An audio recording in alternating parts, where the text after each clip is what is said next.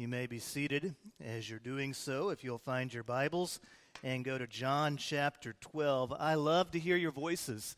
There were some times as I sit up here on the front row today as we were singing that I could hear the congregation just singing throughout the room. And I just love the sound of God's people worshiping Him. And I know for some people that's a new endeavor, this whole idea of singing and expressing yourself to God. But it's a biblical command. It's a drive, and it's the language of the soul, music is.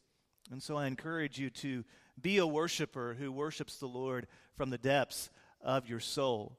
There was a family who was going on vacation to Hawaii, and they had saved money, and they were looking forward to this vacation, and so they all get on the airplane to fly to this paradise known as Hawaii.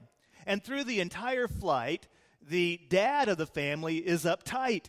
The flight's late taking off. There's not enough leg room. His legs are cramped. The service isn't good enough. It took them forever to get his drink. He's just uptight the entire flight.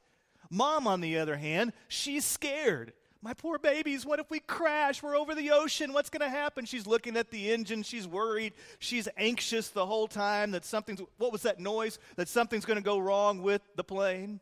The sixth grader in the family spends the entire flight with her head down. She's got the earphones in, her head on the iPad, and all she's doing is playing games. She doesn't talk to anybody, doesn't smile, doesn't look up, barely breathes through the entire flight, but she's there, just head down. And then there's the 4-year-old.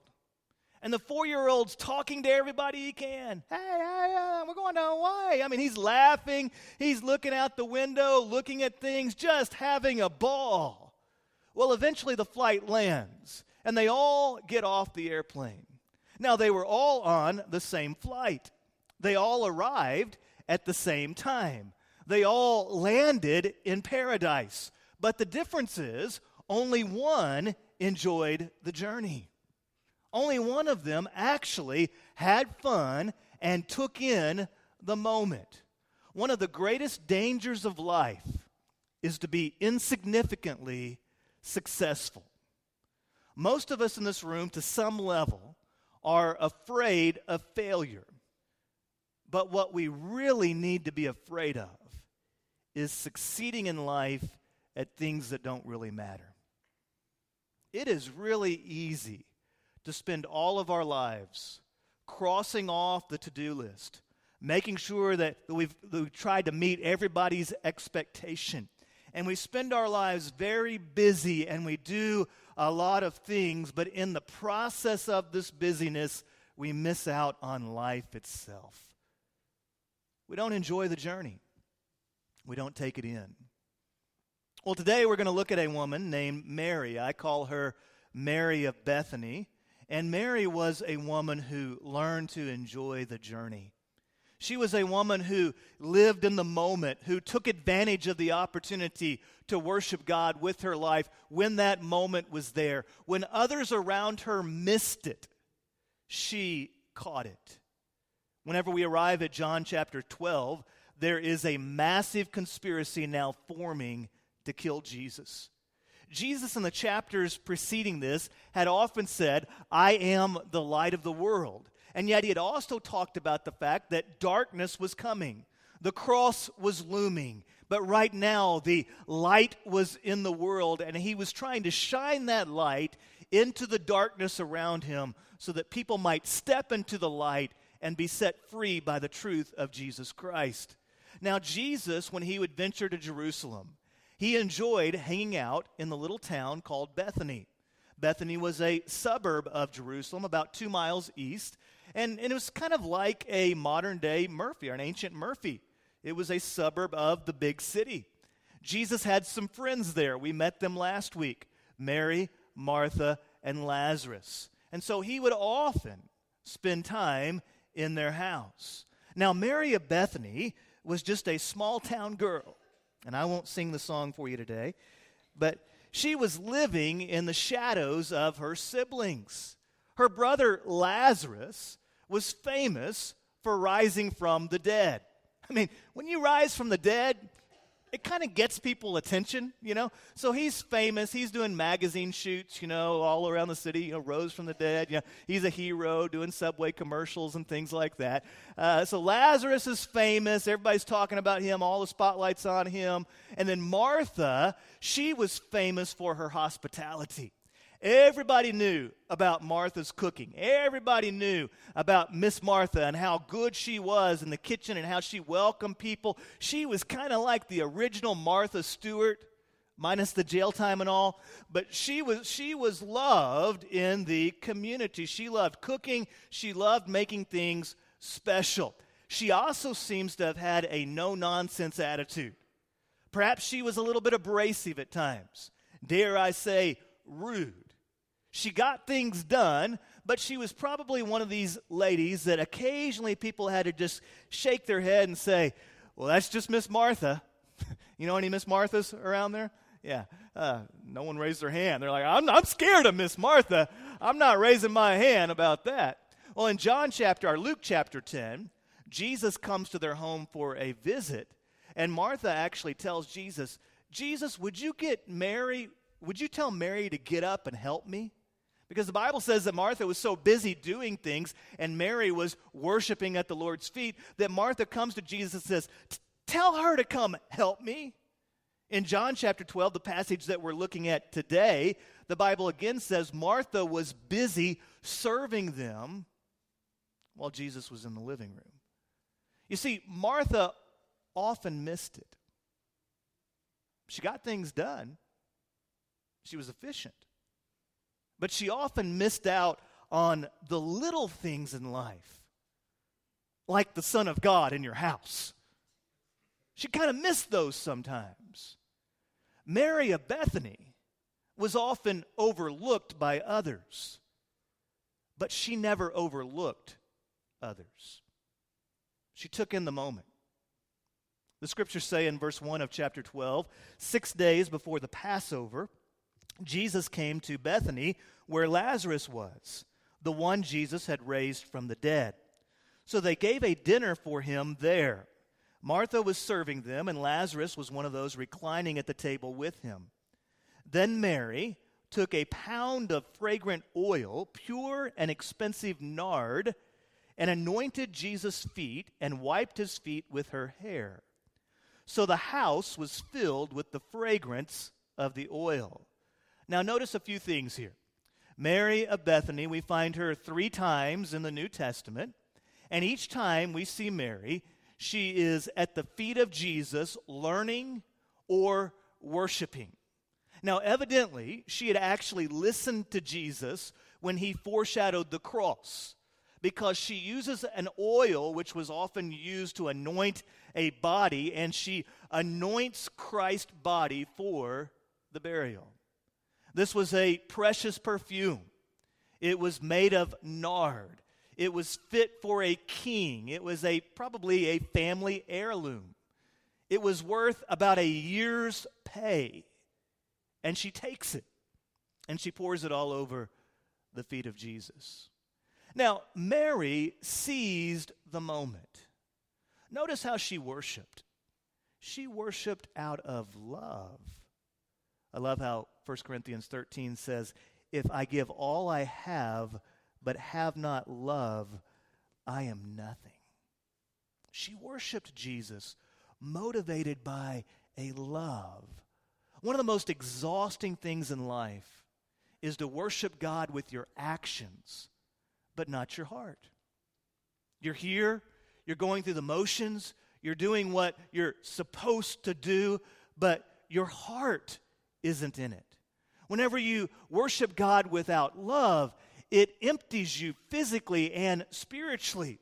But whenever we worship God with love in our heart, it may empty us physically, but it fills us spiritually. Now notice also, Mary worshiped with a passion. She went and got the family heirloom. This was probably up on a special shelf. This was the 401k. What if disaster strikes? At least we have the oil. She goes in and gets the nard oil and brings it to the feet of Jesus. Now, I'm guessing that had Mary did a survey within the home, it would not have survived the vote. People would have said, there's no way. It totally does not make sense, Mary, for you to take that expensive oil and pour it all over Jesus' feet. That's worth a year's pay. Are you crazy? No way. No, sir. No, absolutely not. But Mary had a passion about her that overflowed into a generosity. I'm so thankful for those in our congregation who are generous in the way that you support the ministry here.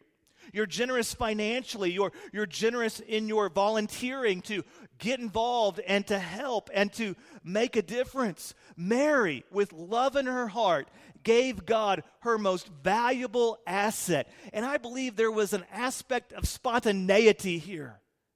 The Spirit struck her, and she obeyed.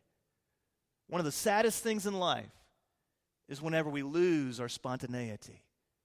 We lose our ability to be passionate, to actually feel something. We almost grow numb with life. And instead of enjoying the journey, instead of taking in the moment and living in the moment, we're all tied up in knots. We're not able to really do anything with passion in our soul. Mary was a passionate worshiper. And she seized the moment. She listened to God, and she gave God her very best. Now, as I read between the lines about Mary, she probably left some things undone. I'm guessing her laundry probably wasn't done. She probably ate the salad with the wrong fork. I'm guessing she never took the time to upgrade from iPhone 1. There's probably a lot of things in her life that were left undone, but there was one thing that she did. She enjoyed the journey. The Son of God was in her home, and she wasn't going to miss it. She saw the light, and she worshiped him wholeheartedly. She gave him her best. Well, now look at verse 4. Then one of the disciples, Judas Iscariot, who was about to betray him, said, "Why wasn't this fragrant oil sold for 300 denarii and given to the poor?" Now, he didn't say this because he cared about the poor, but because he was a thief. He was in charge of the money bag and would steal part of what was put in it. Now, whenever you see Judas in Scripture, he is always consumed with money. He's always consumed with trying to get ahead. He was in the grip of greed. And so he begins condemning Mary's actions, and he uses a common argument that people make in church settings often. He uses the "I can't believe you" argument. I can't believe that you would give that expensive perfume or that expensive oil to Jesus and just pour it on his feet when there are poor out there that could be helped by the money that could come from that. I can't believe you argument. It's the "I can't believe that you love Jesus and you have that car." I can't believe that you love Jesus and you order that meal. Or I can't believe that you love Jesus and you go on that expensive trip. Don't you know that there are poor people out there that are hurting? Now, the problem with the "I can't believe you" argument is that it's kind of like pointing the finger at someone. You know, your mom said, don't ever point the finger at somebody, because when you point, like if I point at Rick, there's 3 fingers pointing back at me. And so it's kind of like that, because how far are you going to go with that? I can't believe that you went to that nice restaurant and ate that expensive meal. And they fire back at you, "Well, I can't believe that you eat 3 meals a day." There's a lot of people that don't even eat 3 meals a day. So you cut back to 1 meal a day, and someone can still fire at you. "I can't believe you eat 1 meal a day." There's some people in the world that don't eat at all. I mean, it's one of those never-ending arguments. And so when you start getting into this, "I can't believe you do that," and "I can't believe you do that," it becomes you just start digging a ditch to nowhere. The proper attitude is that we are thankful for the blessings that God gives us. And we live our lives with a generous spirit and also a thankful spirit, and we're appreciative, especially when God gives us something nice or when God gives us something in plenty. We should be the most grateful people around. Now, through the years, I've noticed that there are two groups of people in church life that often use the "I can't believe you" argument.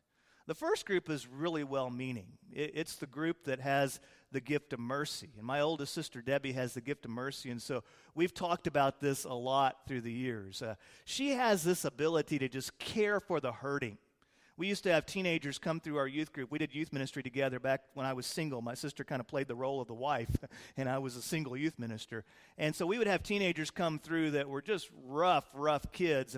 And Debbie would always be like, "He's such a sweet boy." And I'm like, "Yeah, as the police take him off to jail, he's a sweet boy." But she just had that gift of mercy. She was a caring, loving person and willing to give of herself. And there's a caution here. If you have that gift from the Holy Spirit, it's a wonderful gift, and God uses you to lead the charge within the community and within the church in that way. But be careful that you don't pour out false guilt upon other people, because there may be other people in your congregation that love Jesus, but they have a little bit different perspective or a different calling, and you have to be careful that you're not guilty of gift abuse, where you start taking your gift and pouring out false guilt on other believers who also love Jesus because they're not exactly like you. Now, the second group that often uses the "I can't believe you" argument is those that need to control. And what they display is what Judas displayed: a false humility. "I can't believe you did this because you should be doing this." Now, what these individuals will do is they will give you checklists. Here are the things that you need to change. You need to add this to your life. You need to take this away from your life. And you need to change all this. Here's your list. Shh, okay? I even faxed it to you, or not faxed it, texted it to you.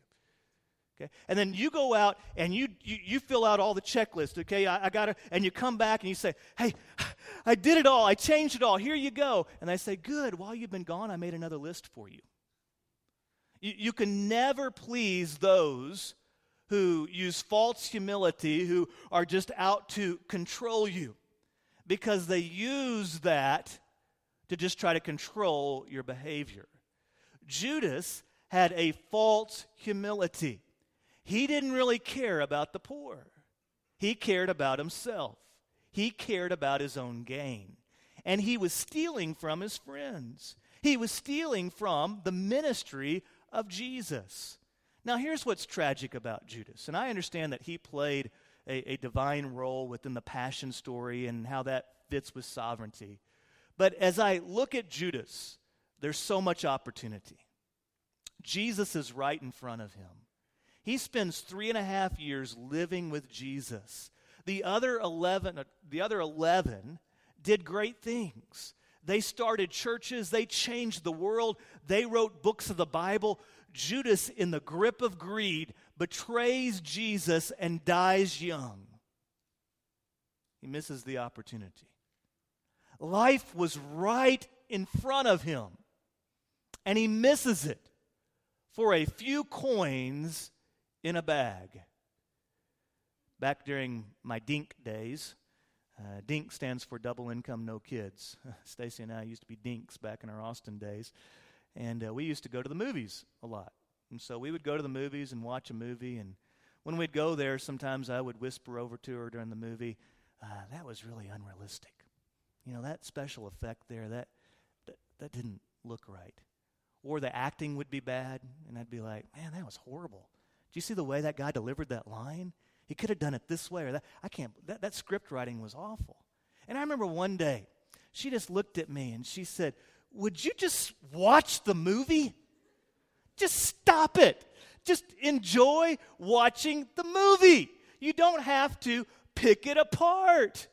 I'm like, "Okay." You know, being critical in life is not an inherently bad thing. In fact, learning to be discerning can help you in a lot of ways. In the job market, in your job career, if you're able to discern and make critical decisions, you'll probably go up the ladder. It can help you in your stewardship. You decide, okay, this is a good deal for my family. This is not. This is where we need to go. This is where we don't need to go. And you're able to see the pros and cons. It can sometimes make you efficient. In academic life, it can help you if you have the ability to do critical thinking. There's even classes on critical thinking. But if you're not careful, you will develop an inability to turn off your criticism. And you start letting that pour over into other areas of life. And you become a cynical person. Or you become that individual that is very critical in your relationships, and you're not able to appreciate those people around you. And if you're not careful, that strength of your ability to be discerning can become an extreme weakness because you pick apart, you tear down all those around you, and in the process, it robs you of the joy of life. You have an inability to enjoy the moment. You can't appreciate people for who they are. You can't let them work through their struggles, and you don't live in grace. Academically, you understand that you are saved by grace, but that grace that God has extended to you, you don't extend to anybody else, and you can't figure out why people don't want to hang around you. That hurt, didn't it? Whenever that critical spirit starts pouring out into areas of life that involve love and worship, it can be very detrimental to your life. You have to learn to use it as a strength and not let it become a weakness. Now, the Marys of the world are always going to be criticized. Mary probably made a few C's in high school. I'm not giving you excuses to make C's in high school, but Mary probably made a few C's in high school. She poured out the 401k on Jesus' feet. She wasn't any help in the kitchen, but she didn't miss the moment. People criticized her for it, but she didn't miss the moment. The Marys of the world will always be criticized. What do you do whenever people criticize you? Anybody ever been criticized in your life? Absolutely not, right? What do you do whenever people criticize you? I'm going to give you 5 things to do whenever people criticize you. I'm going to go quickly here. If you're writing them down, write quickly. Don't worry about penmanship right now, okay? No one's criticizing your penmanship, right? Number 1, consider the source. Consider the source. Sometimes the source is just crazy, all right? I don't need to go any further, all right? I've considered the source. It's crazy. And I can just move on, okay? But consider the source. The source might be someone that you really respect. Number 2, consider the criticism. What did they say? It may be stinging me right now, and right now it may hurt a little bit that they've criticized me, but there may be some truth in there. There may be some opportunity for growth in what they've said. Number 3, check your heart. Ask God to allow you to look within you and to check your heart. Has some apathy crawled into my life? Has some bitterness maybe crawled into my life? Lord, are there things within my soul that need to change? Number 4, correct as led. Correct as the Holy Spirit leads you. As you consider the criticism, you consider the source, you've checked your heart, there may be some areas where the Lord says, okay, I've used that event in your life to show you that there's a change that needs to take place here. So correct as led.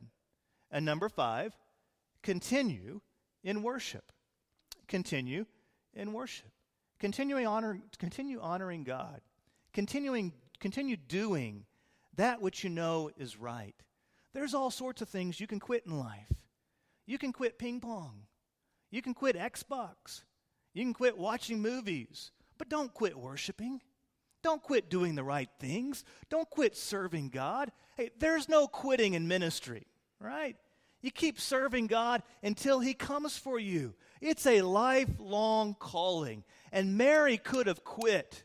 She had Judas coming down on her. She probably had people in the house saying, that's right, what are you doing? She could have quit. She could have missed out on what was important. She could have appeased the crowd. But had she done that, she would have missed it. She would have missed the moment. Well, Jesus answers in verse 7, leave her alone. Back off. Leave Mary alone. She has kept it for the day of my burial. For you always have the poor with you, but you do not always have me. I love it when Jesus comes to the rescue. Hey, be quiet. Leave her alone. I like what she's doing. This is good. She was foreshadowing what was about to happen. She was foreshadowing the burial of Jesus. Jesus is like, she's listened. She gets it. She's worshiping. Leave her alone. Now I want to bring all that I've talked to you about today together in 3 statements. And I'm going to try to do this quickly before you criticize me for preaching too long, okay? Number 1, you can't live up to everybody's expectations. There will always be people out there who don't get what you're doing. There will always be people out there that are more than happy to criticize you. The Judases of the world are not going away until Armageddon. And what's ironic is the Judases of the world are often hanging out with the 11 good guys. And you cannot live up to everybody's expectations. You can spend all your time trying to please the Judases of the world, and you're going to live your life exhausted. I want to challenge you to do one thing and to do it really well. Honor God. Honor God in your marriage. Honor God in your parenting. Honor God in your friendships. Honor God in your relationships. Try to honor God at work. Honor God in your church. Honor God in your neighborhood. Do that and do it really well. I can't meet everybody's expectations. I can't do everything everybody wants me to do, but I can do one thing, and to the very best of my ability, I'm going to try to honor God. And when you go to bed at night, go to bed with a clear conscience. Ask yourself, have I, to the best of my ability, as God has led me through this day, tried to honor Him? If you've honored God with your day, if you've honored Him with your time, then sleep well. You've lived life to the fullest. There's no more full way for you to live life than to honor God in your life. Number 2, choose where you will cheat. Choose where you will cheat. I heard a sermon on this by Andy Stanley when I was young in the ministry that really helped me. He said, you're going to cheat somewhere in life because there's not enough of you and there's not enough time to do everything well. So there's somewhere in your life that you're going to cheat. You may cheat on your marriage. You may cheat on your family. You may cheat on your job. You may cheat on your church. Perhaps you cheat on your lawn or your laundry. But somewhere in your life, you're going to cheat because you don't have enough time and energy to do everything that's out there. And so he said, choose where you're going to cheat. Make that decision. Okay, these are the things that are priority in life. I have to give them attention. And even if this gets overlooked, I'm going to give this attention. We have to learn a radical word. I mean, this word is radical. We have to learn the word no. I told you it's a radical word. Okay? Anybody in here ever have a hard time saying no? Yeah, I just can't say no. It's just me. I just can't say no. The reality is that every time you say yes to something, you're saying no to something. If I say yes, I'll go over here and I'll give my time and my energies to this, then I'm saying no to something else because the time that I'm giving that, I'm saying no to this over here. That's the reality. Every time you say yes, you're saying no. You may not realize you're saying no, but you are. And in the process, there are areas of your life that you are cheating in order to do this over here. Choose where you're going to cheat. Decide what is priority. Decide what honors God. And spend your energies and spend your time in those areas. And even if some things go undone, it's okay because you're honoring God with your time and your life. Number 3, ask God to help you enjoy the journey. Ask God to help you enjoy the journey. Are you having fun? Are you having fun? Are you enjoying life? Are you enjoying your marriage? Are you enjoying your kids? Are you having fun? Ask God to help you enjoy the journey. I know it can be stressful. There's times that I just pray for bedtime to get here quickly. Lord, please. I got 3 now. We're on zone defense, you know. I know it can be stressful, but enjoy the journey. A big part of maturity in life is the ability to recognize what's important in life and what's just busy work. I remember whenever McKenna was born. Some of y'all were around back then when McKenna was born. How many of y'all were here whenever she was born? Whenever she was born, we were new to the church. It was the first year I was here at Murphy Road. It was a tough time in life. It was a good time in life, but it was also tough. We had been living up in Denison, Texas, and we were trying to relocate here, and we were called to Murphy Road right in the teeth of the housing collapse. Great time to sell a house, let me tell you. And so we were trying to get down here. I was commuting 70 miles, one way back and forth, and finally the Lord opened up an avenue for us to get down here, and so we were packing the house with a 3-month-old. Now, you hadn't lived until you tried to do a U-Haul trip with a 3-month-old.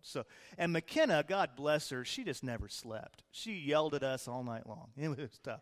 And so we were going through all this, not sleeping, trying to move. We were adjusting to a new ministry and trying to, get established here. And we were really, really busy with a lot of good things. A lot of good stuff in our life, just very, very busy. And so one day, I'm taking care of McKenna, and I looked down at her, and I realized she wasn't a newborn anymore. I was like, what happened?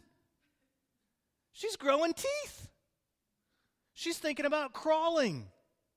She's doing physics homework. What happened? Just a couple months ago, she was a newborn. And the Spirit of God struck me at that moment. And the Holy Spirit just convicted my heart and said, Lash, you've been so busy with all this stuff, you've missed out on the first couple months of your baby's life. You've missed it. Don't miss it. And I remember praying there as I was holding McKenna, Lord, help me not to miss it. Don't be the guy. Don't be the girl that succeeds in life at a bunch of stuff that doesn't really matter and fails at the few things that do. Would you be so kind as to stand with me, please, as we bow our heads and we come to a time of commitment? The band's going to come and lead us in worship. I want you to worship wholeheartedly today, worship with passion, worship with intensity. I'm here at the front. If there's anything that I can pray with you about, help you with, it's always my honor to pray with you and to talk with you, encourage you along the way. I'll be here after the service as well, and if there's something you want to talk to me about, it's my honor to pray with you and talk to you. Father, we thank you so much for the gift of worship and the gift of life, and help us not to miss it. Help us not to waste our lives. Lord, help us to honor you in all things. Help us to seize the moment. I pray for that dad or that mom, that child whose life has gone numb, who doesn't feel anymore, who's lost the ability to be spontaneous, the ability to truly love. Somewhere along the course of life, they've been hurt. And I pray that you might heal the wound. Allow us to sit at your feet and just honor you and praise you. Help us, Lord, not to miss out on the few things in life that really matter. Help us, Lord, not to be insignificantly successful. But may we pour out our lives for you. It's in Jesus' name we pray.